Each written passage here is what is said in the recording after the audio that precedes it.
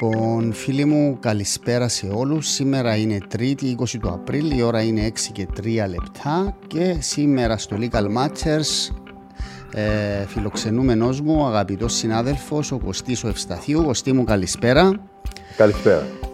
Καλώς όρισες στο Legal Matchers, από τους πιο αγαπητούς ο Κωστής Ευσταθίου, και συνάδελφος αλλά και βουλευτής και μέλος της Επιτροπής Νομικών της Βουλής, και είπαμε σήμερα να κάνουμε μια κουβέντα με αφορμή την απόρριψη από την Επιτροπή Νομικών της Βουλής στο νομοσχέδιο για τη δικαστική μεταρρύθμιση, να δούμε αυτό το ζήτημα και ένα-δύο άλλα θέματα τα οποία είναι σημαντικά και αφορούν τους δικηγόρους αλλά και γενικότερα την κοινωνία και πρωτοβουλίες νομοθετικές του Κωστή. Πρέπει να είναι πολύ πίεση αυτές τις μέρες, Κωστή, δεν είναι? Ναι, γιατί είναι η τελευταία ολομέλεια μεθαύριο.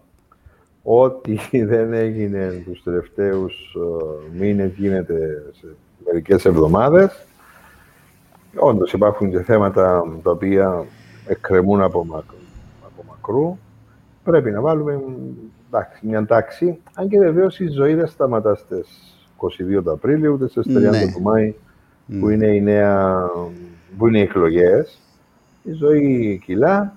Κάποιοι όμως, εντάξει, είναι και ανθρώπινο, ξέρεις, καμιά φορά. Κάποιοι βουλευτές οι οποίοι έχουν πρωτοστατήσει σε μια πρόταση νόμου ή μια υπηρεσία για ένα νομοσχέδιο, θέλουν πριν τη λήξη της περίοδου να παρουσιάσουν έργο, πράγμα το οποίο είναι απόλυτα κατανοητό και θεμιτό. Ναι.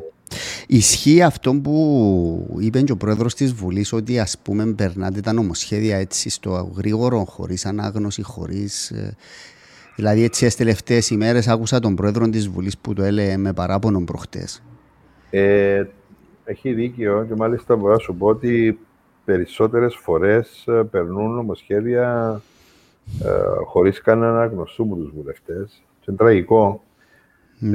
Μην ξεχνούμε ότι ακόμα και στην έκθεση του κράτους δικαίου του Διεθνούς Οργανισμού λέει ότι ένα από τα προβλήματα που έχει η Κύπρος είναι η ευκολία με την οποία είτε τροποποιούνται οι νομοθεσίες είτε δεν μελετούνται οι νομοθεσίες όταν πρόκειται να ψηφιστούν ή να υιοθετηθούν. Είναι μια ένδειξη, μια παράμετρος ότι κάτι δεν πάει καλά. Όπως επίσης και η αύξηση, η ευκολία με την οποία η Βουλή, οι βουλευτές, το κράτος, η εκτελεστική εξουσία προβλέπει αύξηση ποινών.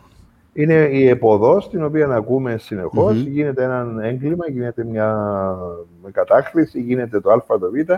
Αμέσως για να καλύψουμε και τις ενοχές μας που έχουμε ως κοινωνία, αυξάνουμε τις ποινές. Και φτάσαμε σε σημεία τα οποία δεν έχουν καμιά σχέση με την αναλογικότητα η οποία θα πρέπει να διαχέει το όλο σύστημα. Ναι. Σαν εσύ, Κωστή, προλαβαίνεις να θκευάσεις τα νομοσχέδια, ας πούμε, όλα? Δηλαδή, όχι εσύ, είναι ανθρωπίνος δυνατόν να το κάνει κάποιος? Τώρα σοβαρά. Είναι τόσο πολλή δουλειά του βουλευτή, φαντάζομαι. Είναι δύσκολο. Και οφείλω να πω, είναι δύσκολη δουλειά. Ναι. Αυτή τη στιγμή είσαι αποφασισμένος να προσφέρεις. Αν είναι να περνάς θαυμάσια την ώρα σου, ξέρω εγώ, μπορεί να το κάνεις χωρίς να σε πάρει είδηση κανένας. Ναι. Οι συναδέλφους, χωρίς να θέλω να περιαυτολογήσω, που έρχονται και απέρχονται και δεν τους παίρνει είδηση κανένας. Ναι. Αλλά όταν είσαι σε ένα μικρό κόμμα όπως είναι η ΕΔΕΚ και πρέπει να καλύψεις όλα τα θέματα ή πολλά από αυτά, αν δεν διαβάσεις θα είσαι παντελώς έτσι ανάξιος. Στην ΕΔΕΚ δικηγόρος μόνο εσύ είσαι από τους βουλευτές, έτσι? Ναι, ο άλλος ο γιατρός, ο πρόεδρος, ο Ηλίας ο Μηδιάφος είναι λογιστής. Μάλιστα. Ελεκτής, άρα πέφτει το βάρος πάνω σου. Ναι, για τα νομικά ζητήματα. Ναι, για τα νομικά μιλώ. Για τα νομικά ζητήματα. Για τα άλλα ζητήματα, εντάξει, υπάρχουν. Κάνουν θαυμάσια του Γιάννη ο Ηλίας και ο Μαρίνος ο Σιζόπουλος. Και τώρα πόσα νομοσχέδια έχετε αύριο να εξετάσετε σε μια μέρα? 61. Είναι του γελασμάτου. Δηλαδή, και ξεκινάτε, τι ώρα ξεκινάει η Ολομέλεια? 10 το πρωί μέχρι να πάμε. Το άσχημο είναι ότι έκλεισα με ένα φίλο μου να πάμε στο Δάλι να φάμε σε ένα Μα τι ώρα? Καλό μας φίλον, η ώρα 8 τη νύχτα δεν ξέρω αν θα προλάβουμε. Νομίζω δεν θα προλάβεις. Ναι, ναι. Κάμε το για την Πέμπτη. Για Πέμπτη. Συγγνώμη, ναι, ο Καμής Παρασκευή.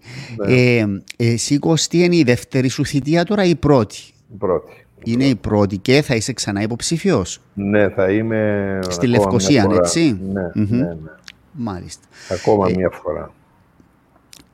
Μία φορά μάλλον, και τελευταία. Να επιδιώξω ακόμα με επανεκλογή μου, ναι. Φτάνει. Μάλιστα. Τώρα, πάνω σε το θέμα της δικαστικής μεταρρύθμισης, δεν ξέρω αν παρακολουθείς τα social media, αλλά υπήρξε έτσι αντίδραση από συναδέλφους και από τον πρόεδρο μας, τον Χρήστον τον Κληρίδη. Η αντίδραση ήταν περισσότερο απογοήτευση και λύπη, διότι δεν επεράσαν το σκαλοπάτι της Επιτροπής Νομικών τα νομοσχέδια.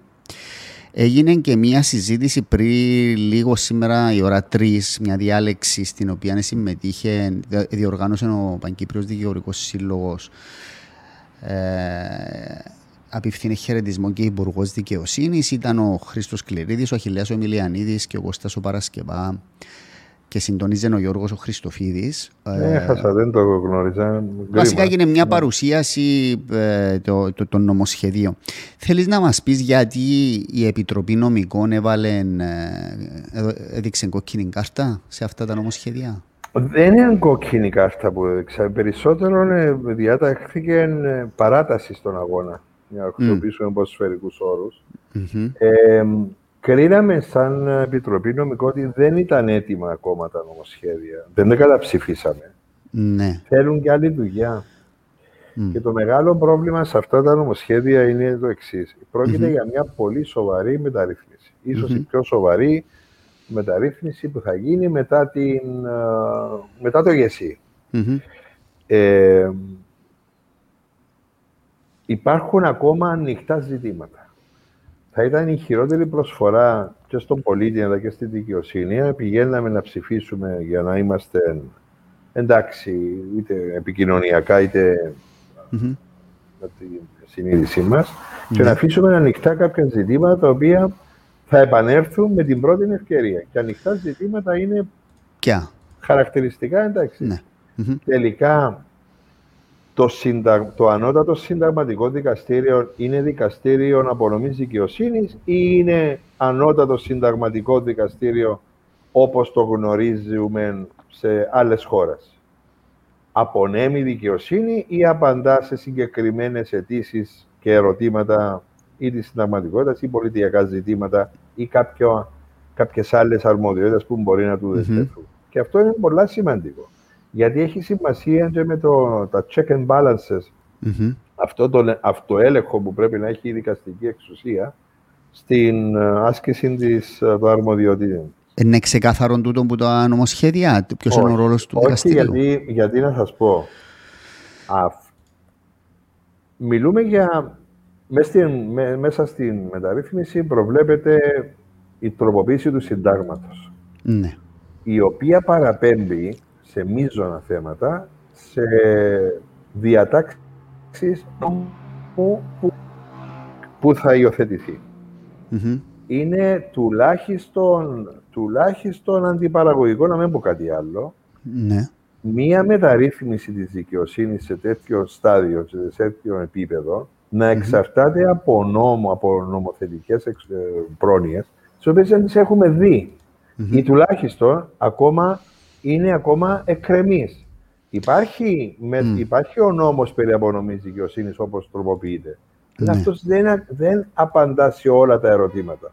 Ότι βλέπουμε, ας πούμε, το συνταγματικό δικαστήριο τελικά να αποφασίζει επί ζητημάτων νομικού χαρακτήρα πάνω σε αποφάσεις των εφετείων δευτεροβάθμιας δικαιοδοσίας, είτε διοικητικής είτε ειδικής, χωρίς να προσδιορίζουμε τελικά για ποιο λόγο θα πρέπει να πηγαίνει στο ανώτατο συνταγματικό δικαστήριο, να μην πηγαίνει στο ανώτατο δικαστήριο, και τι εξετάζει τελικά σε τρίτο βαθμό το ανώτατο συνταγματικό ή το ανώτατο δικαστήριο. Είναι ακυρωτικός τελικά ο έλεγχος που έχουμε? Είναι διαπλαστικός ο έλεγχος που έχουμε? Ακολουθούμε ένα μοντέλο, γιατί ξέρετε έχουμε ένα μεγάλο πρόβλημα στην Κύπρο. Μπορεί να είναι και πλεονέκτημα υπό είναι η κατάσταση στην οποία είμαστε ένα υβριδικό σύστημα μεταξύ αγγλοσαξονικού κοινοδικαίου και υπηρωτικού, καθώς αφορά είτε το οικογενειακό, το συνταγματικό, το διοικητικό. Ναι. Αυτού του είδους τα πράγματα πολλές φορές όταν δεν είσαι προσεκτικός, υπάρχει έτσι μια σύγχυση. Και φαίνεται που η νομολογία μας πολλές φορές είναι ξεκάθαρη και η νομολογία πάνω σε ζωτικά ζητήματα. Αν είσαι ξεκάθαρος, παίρνεις τα καλά του ενός συστήματος και τα καλά του άλλου συστήματος. Δεν μπορούμε με μια βιασύνη, δηλαδή μια ταχύτατη διαδικασία να υιοθετήσουμε χωρίς να προσδιορίζουμε με σαφήνεια, χωρίς καν να υπάρχουν στον νόμο αυτόν ερμηνευτικές διατάξεις. Τι εννοούμε τρίτο βαθμό, τι δεν εννοούμε ζήτημα ειδικού νομικού χαρακτήρα ή όλα αυτά. Δημοσίου ενδιαφέροντος, πώς δημοσίου το λέει. ενδιαφέροντος. Ναι. Είναι ζήτημα δημοσίου ενδιαφέροντος. Αν δεν το προσδιορίσεις με σαφήνεια. Μιλούμε για ανώτατα δικαστήρια του κράτους, πάνω στα οποία στηρίζεται η δικαιοσύνη. Ένα παράδειγμα που έχω πει. Ναι. Επομένως, στο βαθμό που οι νομοθετικές πρόνοιες δεν ήταν έτοιμες, δεν μπορείς να προχωρήσεις. Κάνει ταπεινή μας άποψη. Μπορεί να κάνουμε και λάθος. Ναι. Σε τροποποίηση συντάγματος, να υιοθετήσεις μια νομοθεσία την οποία δεν έχεις ακόμα δει ή δεν έχεις διαμορφώσει. Δυστυχώς στην Κύπρο δεν έχουμε στα συντάγματα μας την έννοια του νόμου πλαισίου που υπάρχουν σε άλλες χώρες, όπου έχει μια ιδιαίτερη συνταγματική βαρύτητα ο νόμος πλαίσιο. Ψηφίζεται ένα νόμος πλαίσιο, ψηφίζεται ένα πλαίσιο, μέσα στο οποίο βέβαια κινείται η νέα νομοθεσία. Αυτό δεν το έχουμε. Άρα πρέπει να είμαστε ιδιαίτερα προσεκτικοί. Είπα ένα παράδειγμα. Ναι. Κωστή, εσύ είσαι από το 2016 στη Βουλή. Ναι. Τούτα τα νομοσχέδια είχαν μια πορεία, ο αρχιτέκτονας τους ή ο εμπνευστής τους ήταν ο προηγούμενος Υπουργός Δικαιοσύνης και καταλήξα στον κύριο Σαββίδη και μετά στην Γιολίτη. Έγινε επαρκής διαβούλευση με την Επιτροπή Νομικών, διότι έχω την αίσθηση ότι δεν έγινε και με άλλους βουλευτές που μίλησα. Η απάντηση που πήρα είναι ότι εμάς μας τα έφεραν εδώ έτοιμα για να τα ψηφίσουν. Έτσι είναι. Εγώ θυμούμαι το 2016 όταν ξεκινήσαμε, όντως ο Ιωνάς ο Νικολάου τότε παρουσίασε το έργο το οποίο είχε κάνει ο προκαταρκτικό, στο οποίο είχαμε δώσει όλοι παρατηρήσεις, είχαμε εκφράσει διαφωνίες, προβληματισμούς, ενστάσεις, τα οποία θα επανέρχονταν εκ νέου να συζητηθούν. Τούτον έγινε το 2016. Τέλος του 2016. Μάλιστα. Ναι. Πέρασε μετά κάποιος χρόνος, επανήλθαν για να ξαναφύγουν πάλι να μελετηθούν. Χάθηκα για αρκετό χρονικό διάστημα. Επανήλθαν με πρωτοβουλία του Γιώργου του Σαββίδη και μετά με της Έμιλης Γιολίτη. Αλλά τα ζητήματα τα οποία εγείρονταν δεν τα κουμπίσαμε. Για παράδειγμα, για πρώτη φορά, και θέλω έτσι να το κατανοήσουν οι συνάδελφοι ή όσοι μας ακούν, για πρώτη φορά η Επιτροπή Νομικών της Βουλής έλαβε μέρος σε μια κοινή συνεδρίαση με το ανώτατο δικαστήριο πριν 1,5 μήνα. Πριν 1,5 μήνα δεν είχαμε ξαναμιλήσει με το ανώτατο δικαστήριο να ακούσουμε τους προβληματισμούς τους. Συναντιόνταν με την Υπουργό, με τους υπηρεσιακούς, συναντιόνταν με τον Γενικό Εισαγγελέα, τη Βουλή. Και δεν το λέω υπό την έννοια ότι είναι μια εγωπάθεια ή ένας εγωισμός, μια αυταρέσκεια. Όχι, δεν είναι. Είναι δυνατόν το όργανο το οποίο θα υιοθετήσει ή θα απορρίψει, θα προμοποιήσει, να μην έρθει σε επαφή με το ανώτατο δικαστήριο, να ακούσουμε τους προβληματισμούς και να μας ακούσει το δικαστήριο. Και την πρώτη φορά εκεί που μάθαμε ότι ναι, και το ανώτατο δικαστήριο σε κάποια ζητήματα είχαν μεταξύ τους, όπως είναι φυσικό βεβαίως, είχαν και ήδη ενστάσεις, διαφωνίες. Ποιες είναι οι ενστάσεις του ανώτατου δικαστηρίου, κυρίως η ένσταση του ανώτατου δικαστηρίου, εντάξει, κατά πόσο θα έχουμε ένα δικαστήριο συνταγματικό, το οποίο ενίοτε θα γίνεται και ανώτατο συνταγματικό, κάτι το οποίο προσωπικά εγώ με βρίσκει αντίθετο γιατί θα πρέπει ξεκάθαρα να έχουμε το συνταγματικό και το ανώτατο. Εκεί υπάρχει μια διαφωνία μεταξύ των ιδίων μελών του ανωτάτου δικαστηρίου. 8 με 5 νομίζω. 8 με 5, ναι. 8 με 5 νομίζω, ναι. 8 υπέρ της διατήρησης αυτού του συστήματος. Του ενιαίου, ας το πούμε. Του ενιαίου και 5 εναντίον. Και κυρίως όμως οι ενστάσεις τους είναι πάνω στο ζήτημα του Δικαστικού Συμβουλίου. Ναι. Του Ανωτάτου Δικαστικού Συμβουλίου. Τώρα σκεφτείτε να ψηφίζαμε εμείς μια μεταρρύθμιση, στην οποία μεταρρύθμιση να προβλεπόταν η σύνθεση ενός Ανωτάτου Δικαστικού Συμβουλίου, η οποία μας το είπαν περίπου ξεκάθαρα του Ανώτατου Δικαστήρα, ότι θα την έβρισκε, θα την εγκύρισε αντισυνταγματική, λόγω της συμμετοχής μη δικαστών στη σύνθεση. Τώρα, ένα λεπτάκι, διότι λίγο λεπτό το σημείο να το ξεκαθαρίσουμε. Διότι συζητήθηκε αυτό το ζήτημα και υπάρχουν συγκρουόμενες ερμηνείες. Η μία είναι ότι απλά το Ανώτατο Δικαστήριο είπε εμένα αυτή είναι η άποψή μου για το Ανώτατο Δικαστικό Συμβούλιο. Διαφωνούμε διότι θεωρούμε ότι επεμβαίνει στην ανεξαρτησία μας. Αλλά αν το ψηφίσετε θα το δεχτούμε σιωπηρά. Και η άλλη είναι ότι όχι, εάν το ψηφίσετε και όταν να γίνουν θα συσταθεί το σώμα, εμείς θα πούμε, δεν ξέρουμε ποια διαδικασία, ότι παραβιάζει το Σύνταγμα, παραβιάζει διάκριση των εξουσιών κλπ. Ήταν δηλαδή η θέση του Ανωτάτου επί τούτου του σημείου ξεκάθαρη, τσεκούρη που λέμε ότι θα το βρούμε αντισυνταγματικό.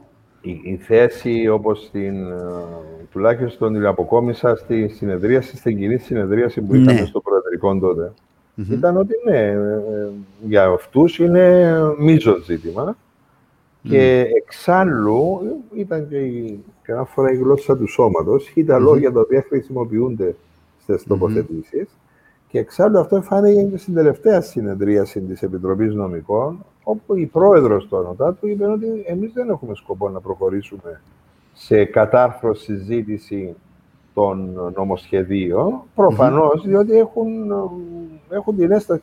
Δεν μπορείς και από αυρότητα δεν μπορεί να συζητάς κατάρθρο ένα νομοσχέδιο το οποίο κατά την άποψη σου είναι παράνομο, είναι αντισυνταγματικό. Άρα το μήνυμα ελήφθηκε. Ναι. Αλλά γιατί να ρισκάρεις. Υπάρχει λόγος δηλαδή να κάνουμε μια μεταρρύθμιση και να λέμε εντάξει, πιθανόν να κάνουμε λάθος εκτίμηση ότι πιθανόν να δεχτούν. Το ρισκάρουμε όμως η μεταρρύθμιση.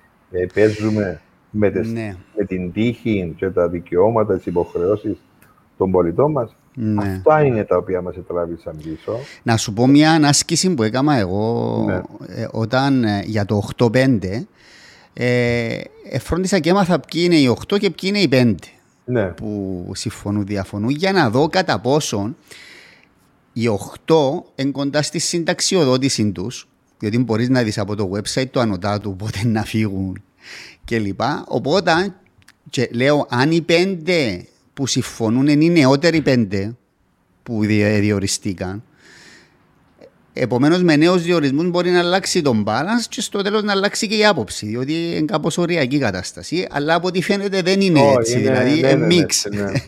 Είναι μίξ όντως. Υπάρχουν και παλαιοί και νέοι. Ναι, δεν μπορείς να είσαι σίγουρος.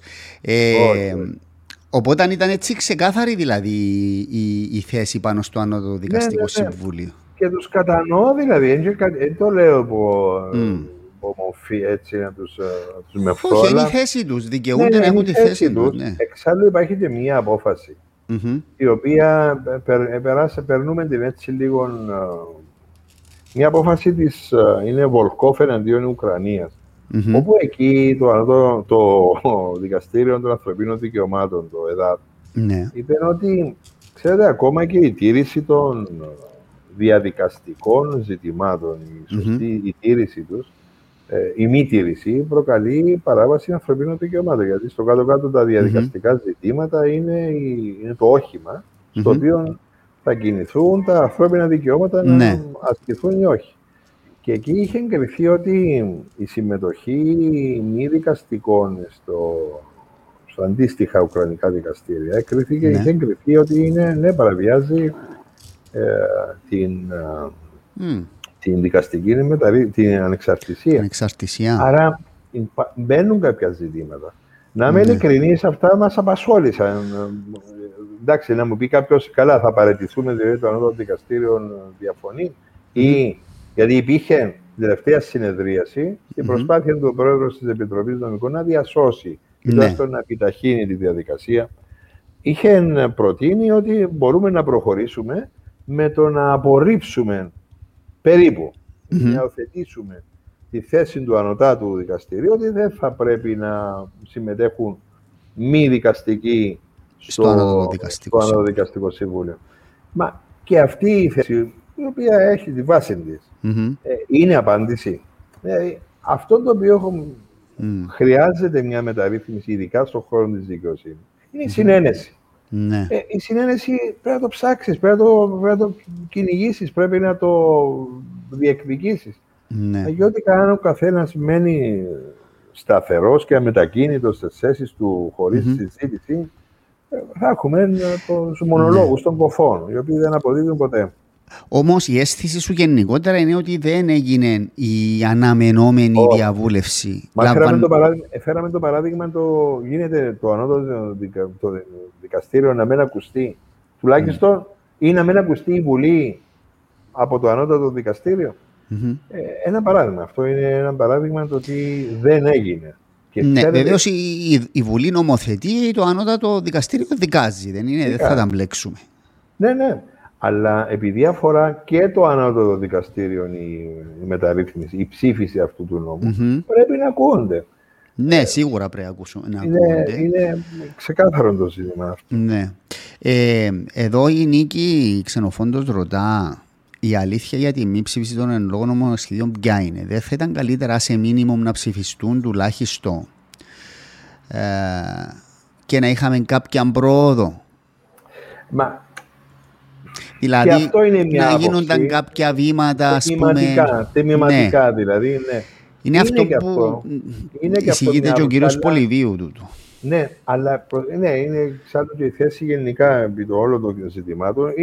Έχει μια βάση για αυτόν το επιχείρημα. Αλλά αυτή τη στιγμή η τροποποίηση, η μεταρρύθμιση του δικαστηρίου βασίζεται σε τροποποιήσεις του συντάγματος. Και παραπέμπουμε σε έναν νόμο, ο οποίος νόμος σήμερα έχει αυτή τη μορφή, αύριο μπορεί να έχει μια άλλη μορφή διαφορετική, γιατί μπορεί να αλλάξουν οι συνθήκες, μπορεί να αλλάξουν οι συνθέσεις μέσα στην ίδια την Βουλή. Δεν μπορούμε, είναι τόσο σοβαρά τα ζητήματα αυτά. Δεν είναι η περίπτωση που ψηφίσουμε έναν νόμο και βλέπουμε, λέει, αν δούμε τα κενά του, τις αδυναμίες του, τις τροποποιούμε κατά την πορεία του χρόνου. Εδώ όμως στείλουμε έναν οικοδόμιο πάνω στο οποίο θα βασιστεί η κοινωνία, θα βασιστεί η τρίτη εξουσία. Δεν μπορούμε να το ρισκάρουμε, δεν μπορούμε να το διακινδυνεύσουμε. Ναι. Αν και βεβαίως είναι μια σοβαρή πρόταση και αυτή της συνάδελφου. Πέρσι, Κωστή, όταν ήταν ακόμα υπουργός ο Σαββίδης, φτάσαμε κοντά στο να τα ψηφίσουμε ή απλά ήταν στην ίδια φάση? Στην ίδια φάση. Ήταν στην ίδια φάση. Επειδή θυμάσαι πέρσι, πάλι πιέζε ο κύριος Σαββίδης για να ψηφιστούν. Μετά προέκυψε η συνταξιοδότηση του Κώστα Κληρίδη, διορίστηκε γενικός εισαγγελέας, άλλαξε ο υπουργός δικαιοσύνης.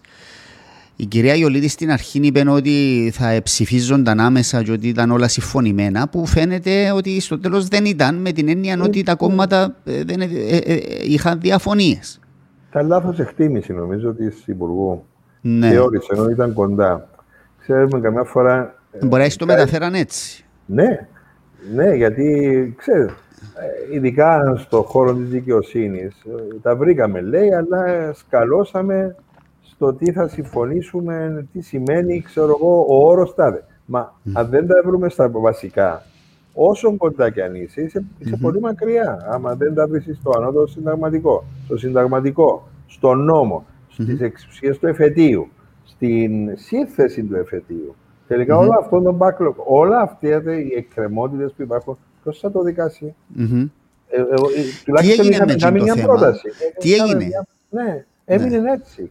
Και οι αριθμοί που μας έδωσαν, φανερό ότι δεν θα επιληθούν ποτέ αυτές οι εκκρεμότητες ή θα αργήσουμε πάρα πολύ. Είχαμε μπει μια πρόταση, την οποία βεβαίως δανειστήκαμε από την πρακτική του ΕΔΑΔ. Και στο ΕΔΑΔ υπάρχουν μερικές δεκάδες χιλιάδες υπήρχαν. Ναι. Υπάρχουν χιλιάδες εκκρεμούσες υποθέσεις. Εκεί αποφάσισαν ότι κάποιες υποθέσεις οι οποίες δεν παρουσιάζουν και κάποιον ιδιαίτερο χαρακτήρα, είναι εφέσεις, λέω τώρα στο ανώτατο δικαστήριο μας, είναι εφέσεις τετριμμένες, οι οποίες αφορούν είτε την αξιολόγηση της μαρτυρίας, είτε την ερμηνεία κάποιου όρου κλπ. Μπορούσε να κάνει ένας δικαστής. Ένας δικαστής στο ανώτατο δικαστήριο, όπως κάνουν οι δικαστές του ΕΔΑΔ, μόνοι τους κρίνουν. Όχι αν θα είναι αυτό το οποίο εξετάζουμε, αν είναι, πώς το λέμε, αρκούντος παράτυπες ή ξέρω εγώ. Αν η ουσία, να κρίνουμε την ουσία.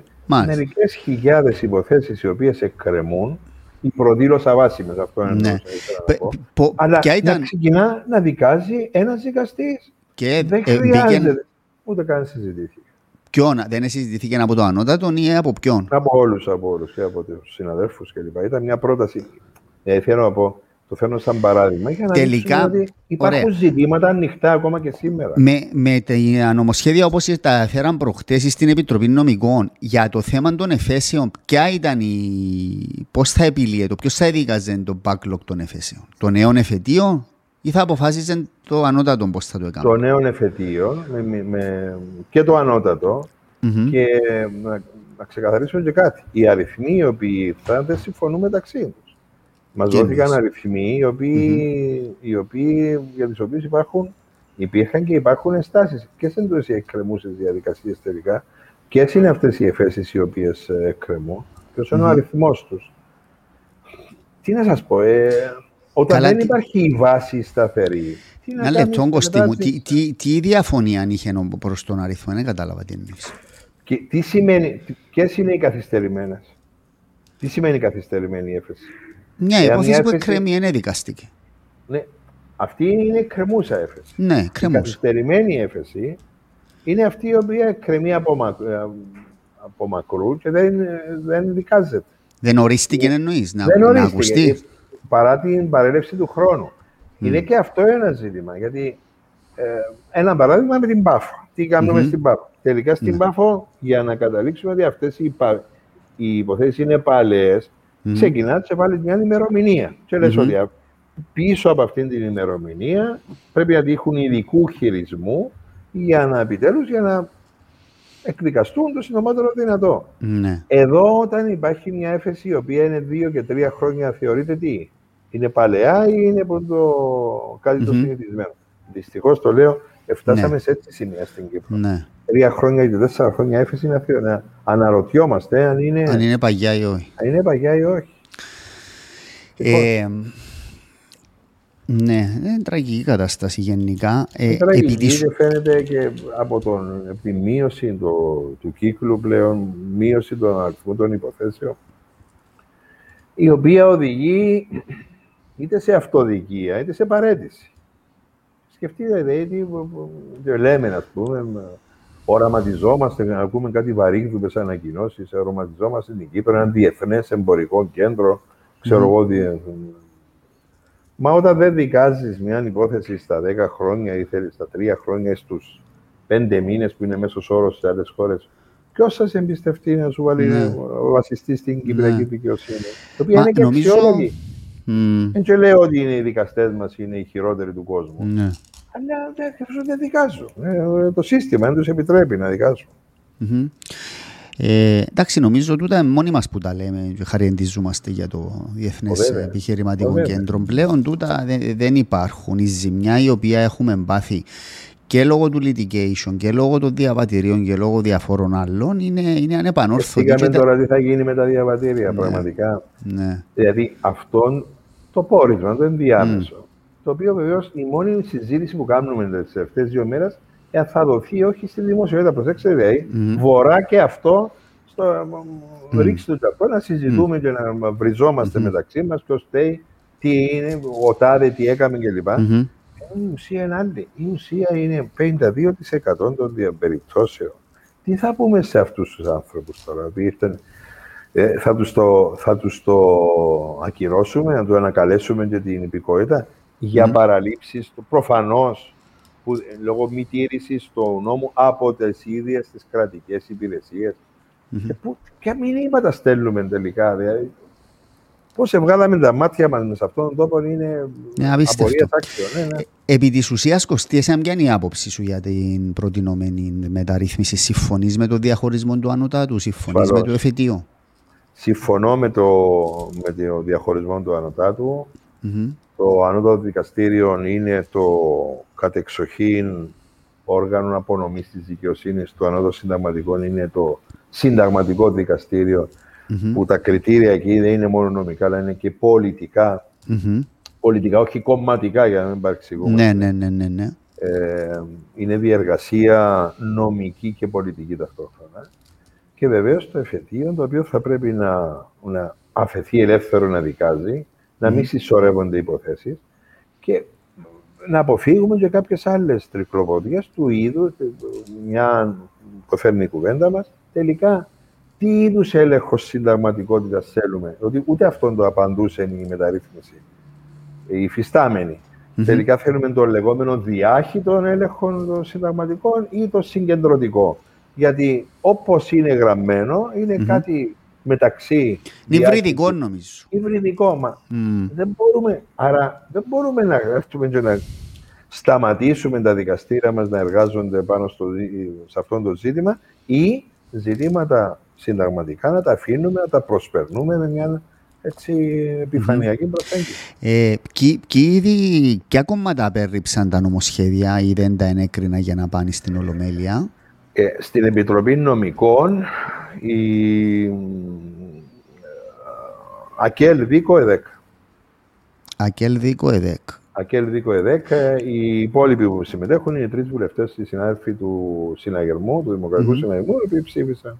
Οι συναδέλφοι δικηγόροι, ποιοι είναι? Είσαι εσύ από την ΕΔΕΚ, ο Άριστος από το ΑΚΕΛ. Είναι ο Πασουρτίδης. Από το ΑΚΕΛ, είναι η Ευαθία Σάβα. Η Ευαθία Σάβα, ναι.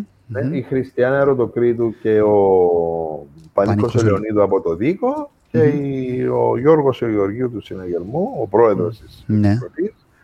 Είναι ο Κώστας ο Κωνσταντίνου, ο συνάδελφος από την Πάφο, και ο Δημήτρης ο Δημητρίου, ο οποίος, αν και δεν είναι δικηγόρος, οφείλω να πω ότι ο άνθρωπος έχει έτσι προσεγγίζει τα θέματα με μια σοβαρότητα. Εμπήκε μες στο νόημα, διότι τον άκουσα και σε τηλεοπτικές συζητήσεις για νομικά θέματα. Ναι. Εντάξει, άρα τώρα... Φανερό διαβάζει. Ναι. Διαδικαστικά, Κωστή, τι θα γίνει? Θα πάνε στη νέα Βουλή, δηλαδή πρέπει η Υπουργός να τα ξαναφέρει? Τι γίνεται διαδικαστικά? Ναι, είναι εκεί. Θα τα συζητήσουμε εμείς εκ νέου. Ο νέος, ξέρετε, όταν αναλαμβάνει η νέα Επιτροπή μετά τις εκλογές, τα θέματα τα οποία εκκρεμούν ενώπιον της οποιασδήποτε Επιτροπής επανεξετάζονται και παίρνουν μια σειρά, μια προτεραιότητα. Κάποια τα οποία είναι μείζωνος ενδιαφέροντος ή σοβαρά, θα εξεταστούν κατά προτεραιότητα. Κάποια τα οποία είναι παλαιά, τα οποία δεν έχουν εξεταστεί και αυτά με προτεραιότητα. Κάποια τα οποία πλέον οι εισηγητές τους θα κρίνουν ότι δεν είναι πλέον επίκαιρα, μπορεί να αποσυρθούν. Άρα με τη νέα σύνθεση θα δούμε τα νομοθετήματα αυτά, εκείνοι που θα εκλεγούν, θα αποτελούν την Επιτροπή Νομικών και θα κρίνει η Επιτροπή αν θα έρθουν γρήγορα, αν θα τα ξανασυζητήσουμε, αν θα τα η Επιτροπή καινούργια μπορεί να κάνει νέων κύκλων διαβουλεύσεων, να καλέσει υπουργούς κλπ. Έτσι. Βεβαίως. Μάλιστα. Ως θέμα κοινοβουλευτικής πρακτικής και κανονισμού πρέπει πρώτα να περάσουν από την Επιτροπή την αρμόδια και μετά να πάνε Ολομέλεια, αν μπορεί κάποιο νομοσχέδιο να πάει απευθείας στην Ολομέλεια? Πάει μέσω της Επιτροπής. Πρέπει να πάει μέσω της Επιτροπής. Άρα ήταν fatal που λέμε το ότι εσείς τα απορρίψετε. Ενώ δεν μπορούσα διαδικαστικά να πάμε παρακάτω. Όχι, δεν μπορούσα. Όχι. Ωραία. Ρωτάει εδώ ο Κωνσταντίνος ποια η άποψη του κ. Ευσταθίου σχετικά με το γεγονός ότι τα νομοσχέδια αρχίζουν με μια κεντρική ιδέα και στόχους και καταλήγουν στο τέλος να είναι πατενταρισμένα ώστε να επιτευχθούν οι συμμαχίες μέσα στη Βουλή για να περάσουν. Νομίζω μιλάει γενικά ο Κωνσταντίνος. Ναι. Ένα νομοσχέδιο προέρχεται από την κυβέρνηση. Ενώ μια πρόταση νόμου από τους βουλευτές. Υπάρχει μια ειδοποιώς διαφορά που είναι ότι μια πρόταση, ένα νομοσχέδιο μπορεί να επιβαρύνει τον προπολογισμό, μια πρόταση όχι. Είναι ένα καλό σύστημα αυτό το οποίο έχουμε, γιατί φανταστείτε, αυτό το οποίο αποφεύγουμε είναι μια αυθαιρεσία της εκάστοτε πλειοψηφίας. Της εκάστοτε πλειοψηφίας ενώ στην εκτελεστική έξοδο. Φανταστείτε δηλαδή οι ίδιοι οι οποίοι ετοιμάζουν τα νομοσχέδια να μπορούσαν να τα περάσουν ανεξαρτήτως συμμαχιών ή συνένεσης. Θα είχαμε την αυθαιρεσία, λέει, της πλειοψηφίας, και αυτό είναι ένας όρος ο οποίος γνωστός στο πολιτιακό δίκαιο.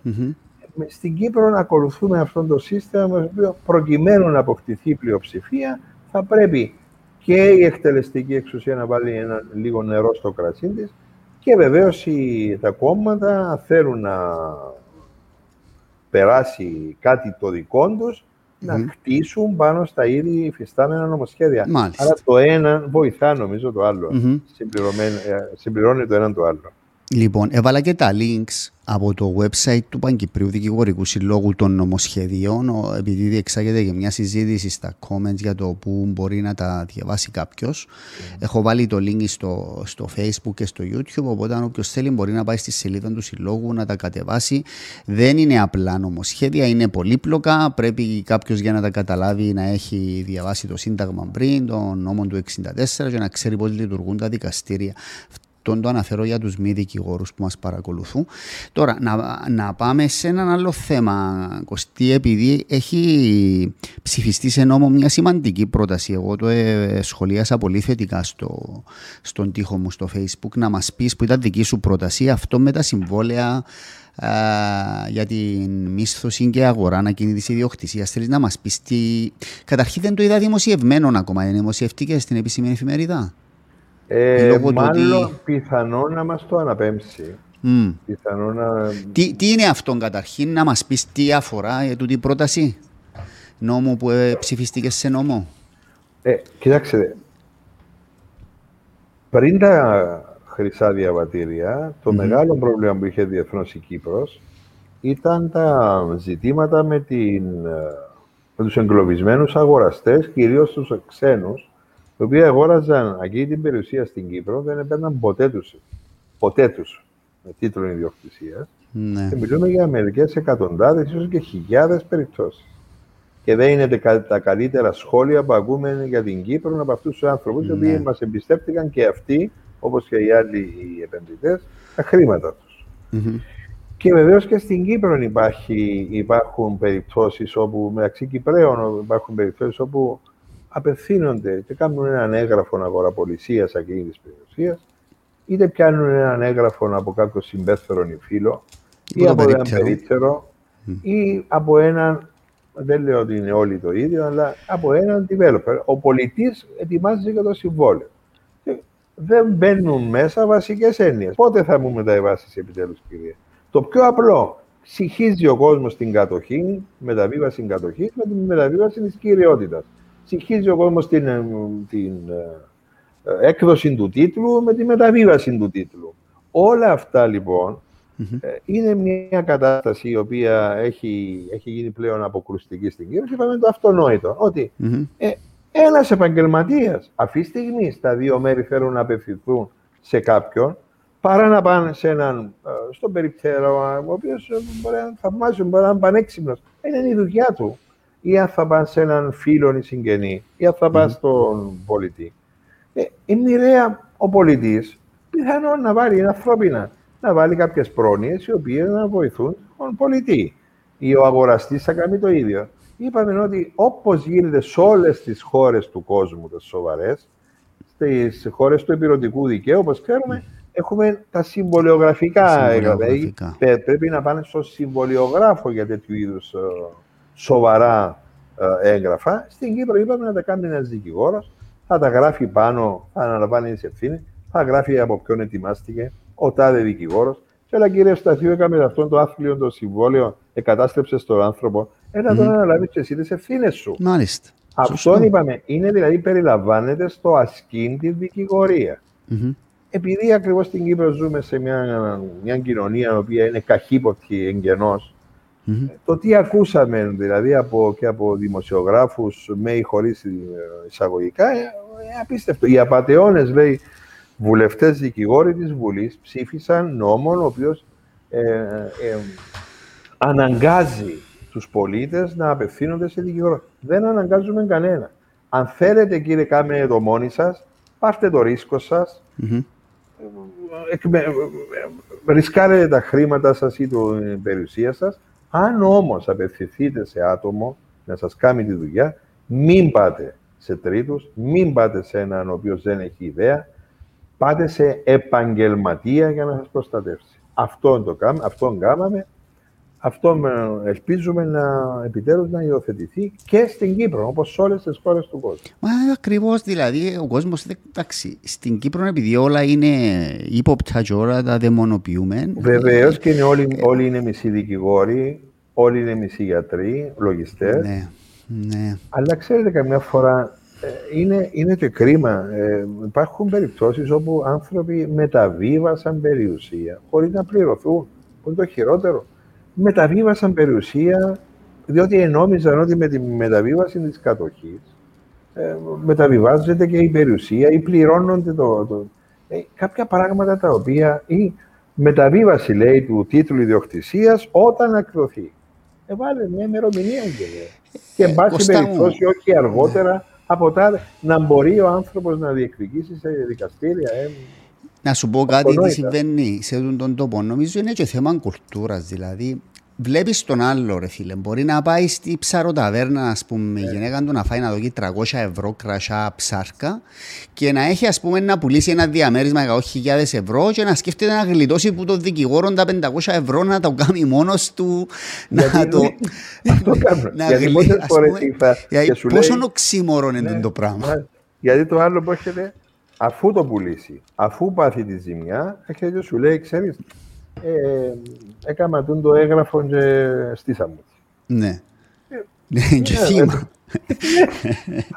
Δυστυχώς. Λοιπόν, τώρα, το νόμος αναπέμφθηκε από τον Πρόεδρο. Υπήρχαν ενστάσεις, υπήρχαν κάποιες, δεν το είδα δημοσιευμένο να είμαι ειλικρινής.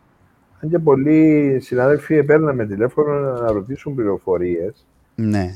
Και τραπεζίτες, υπάλληλοι της τράπεζας, οι οποίοι ασχολούνται λόγω υποθηκών, υποθηκεύσεων κλπ.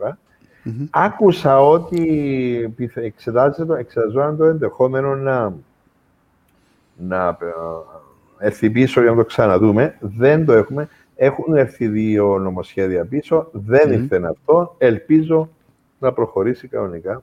Ναι. Είναι κρίμα πραγματικά.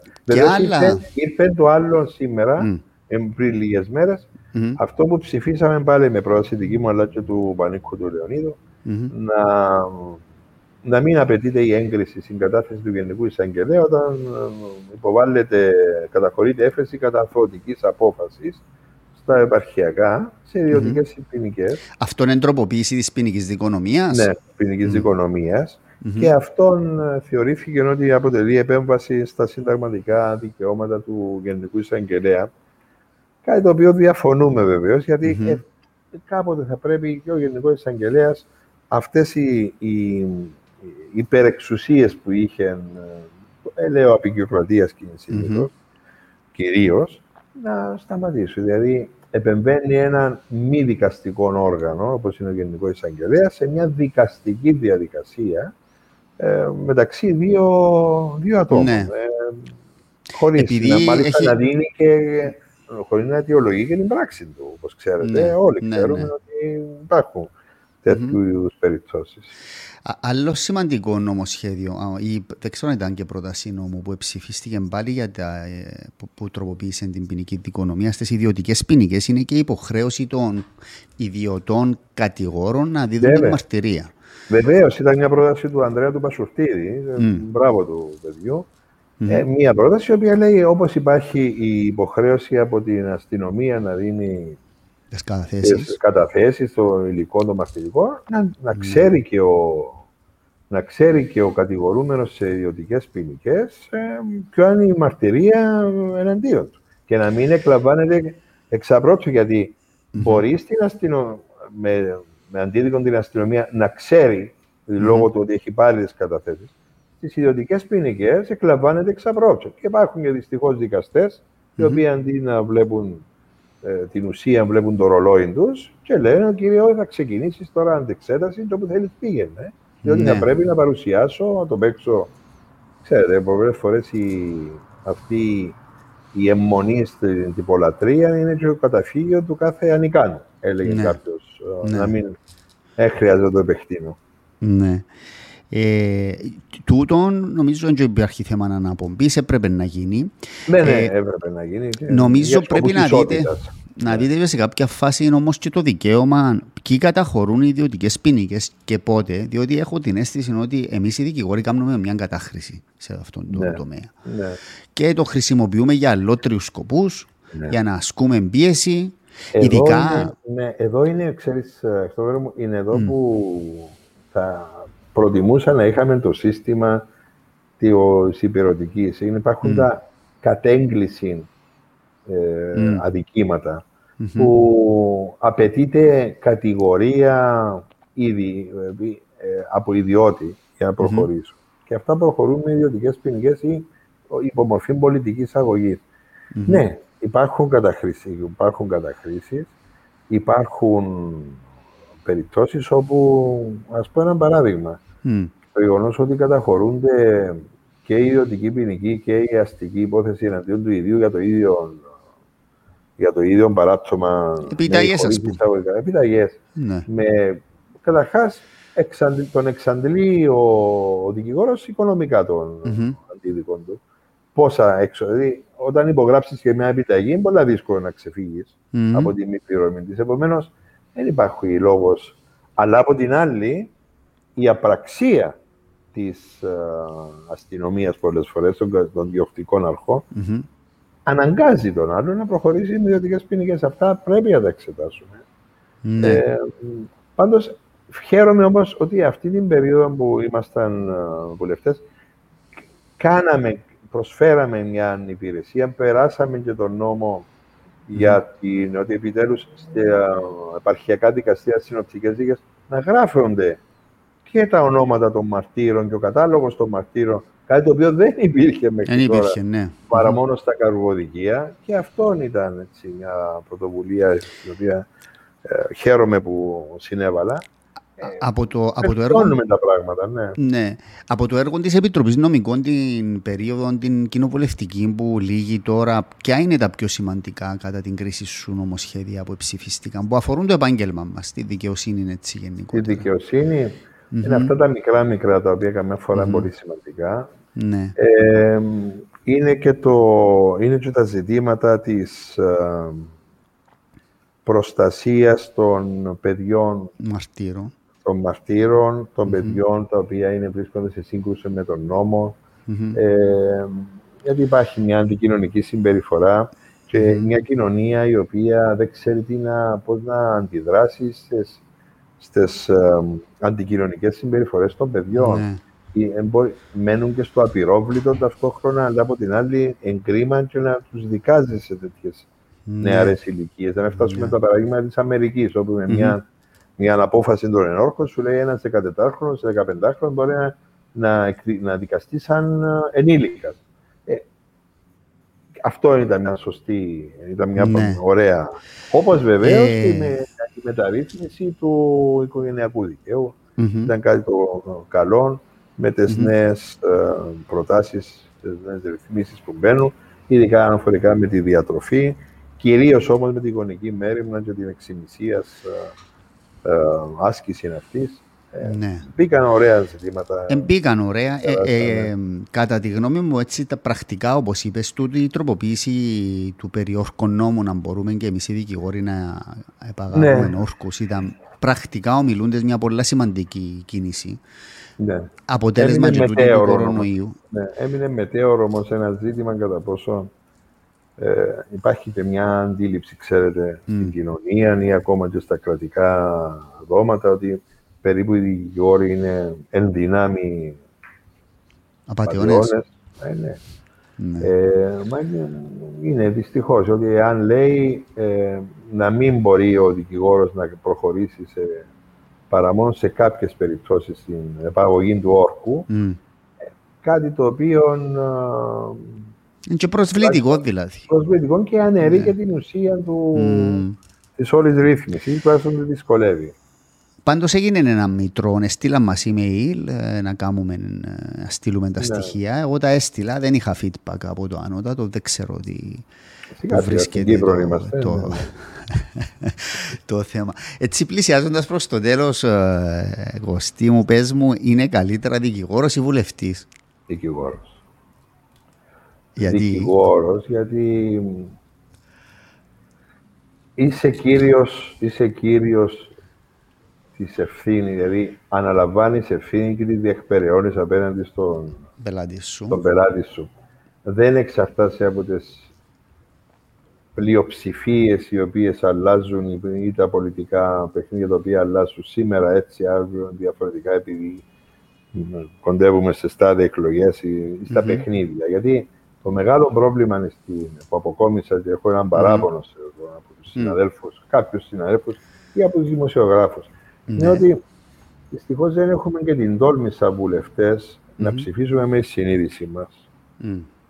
Και να το πω, υπήρξε κάποτε μια πρόταση νόμου όπου θεωρήθηκε ότι η άγνοια ότι έναν πρόσωπο υπήρξε θύμα εμπορίας δεν μπορεί να αποτελέσει υπεράσπιση.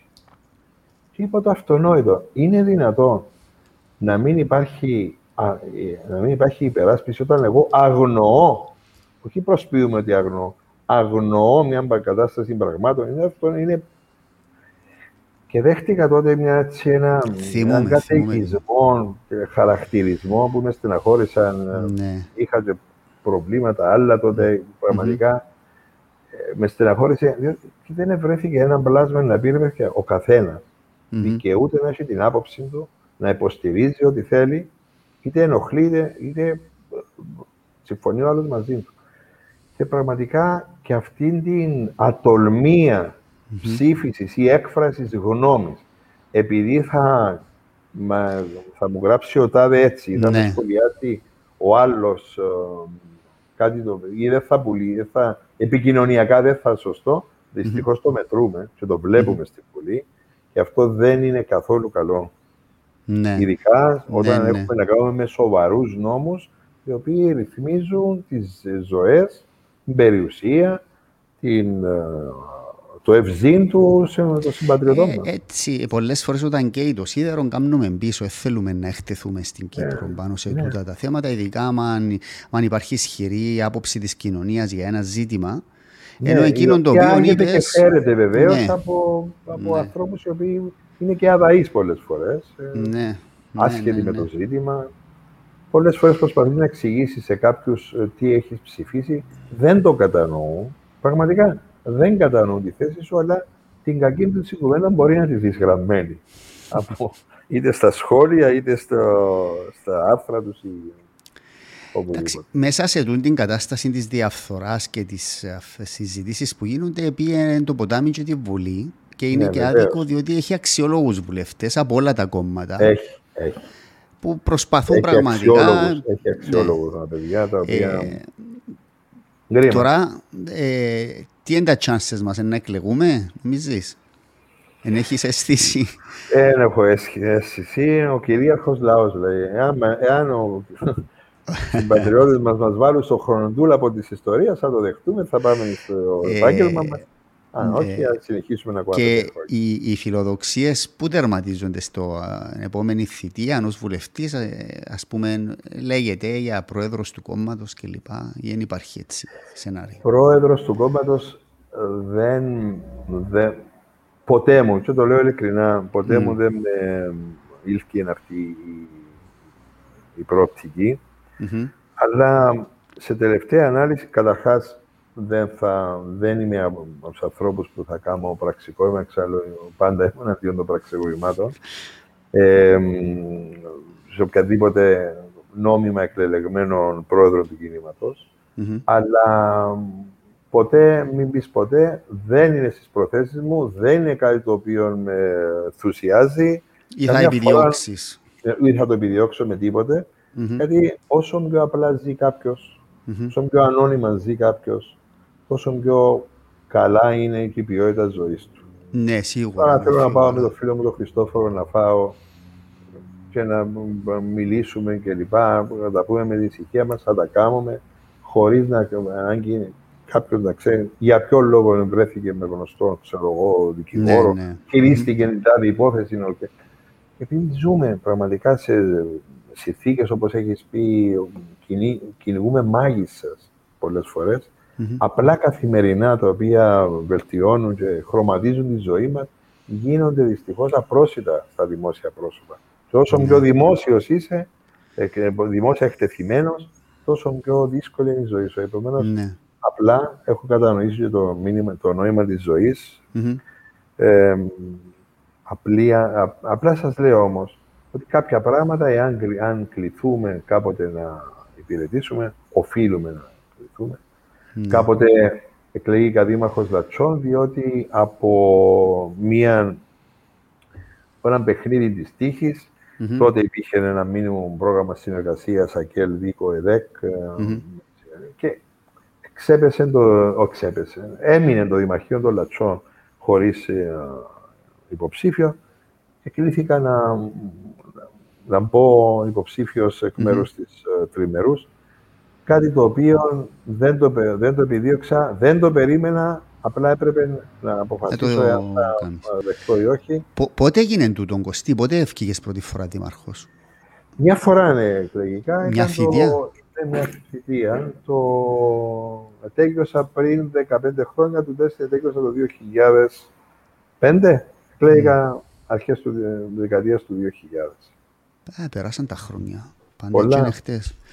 Πραγματικά βλέπω κάποιες φωτογραφίες μου και αναρωτιούν ποιος είναι τούτος ο νέος. Ναι.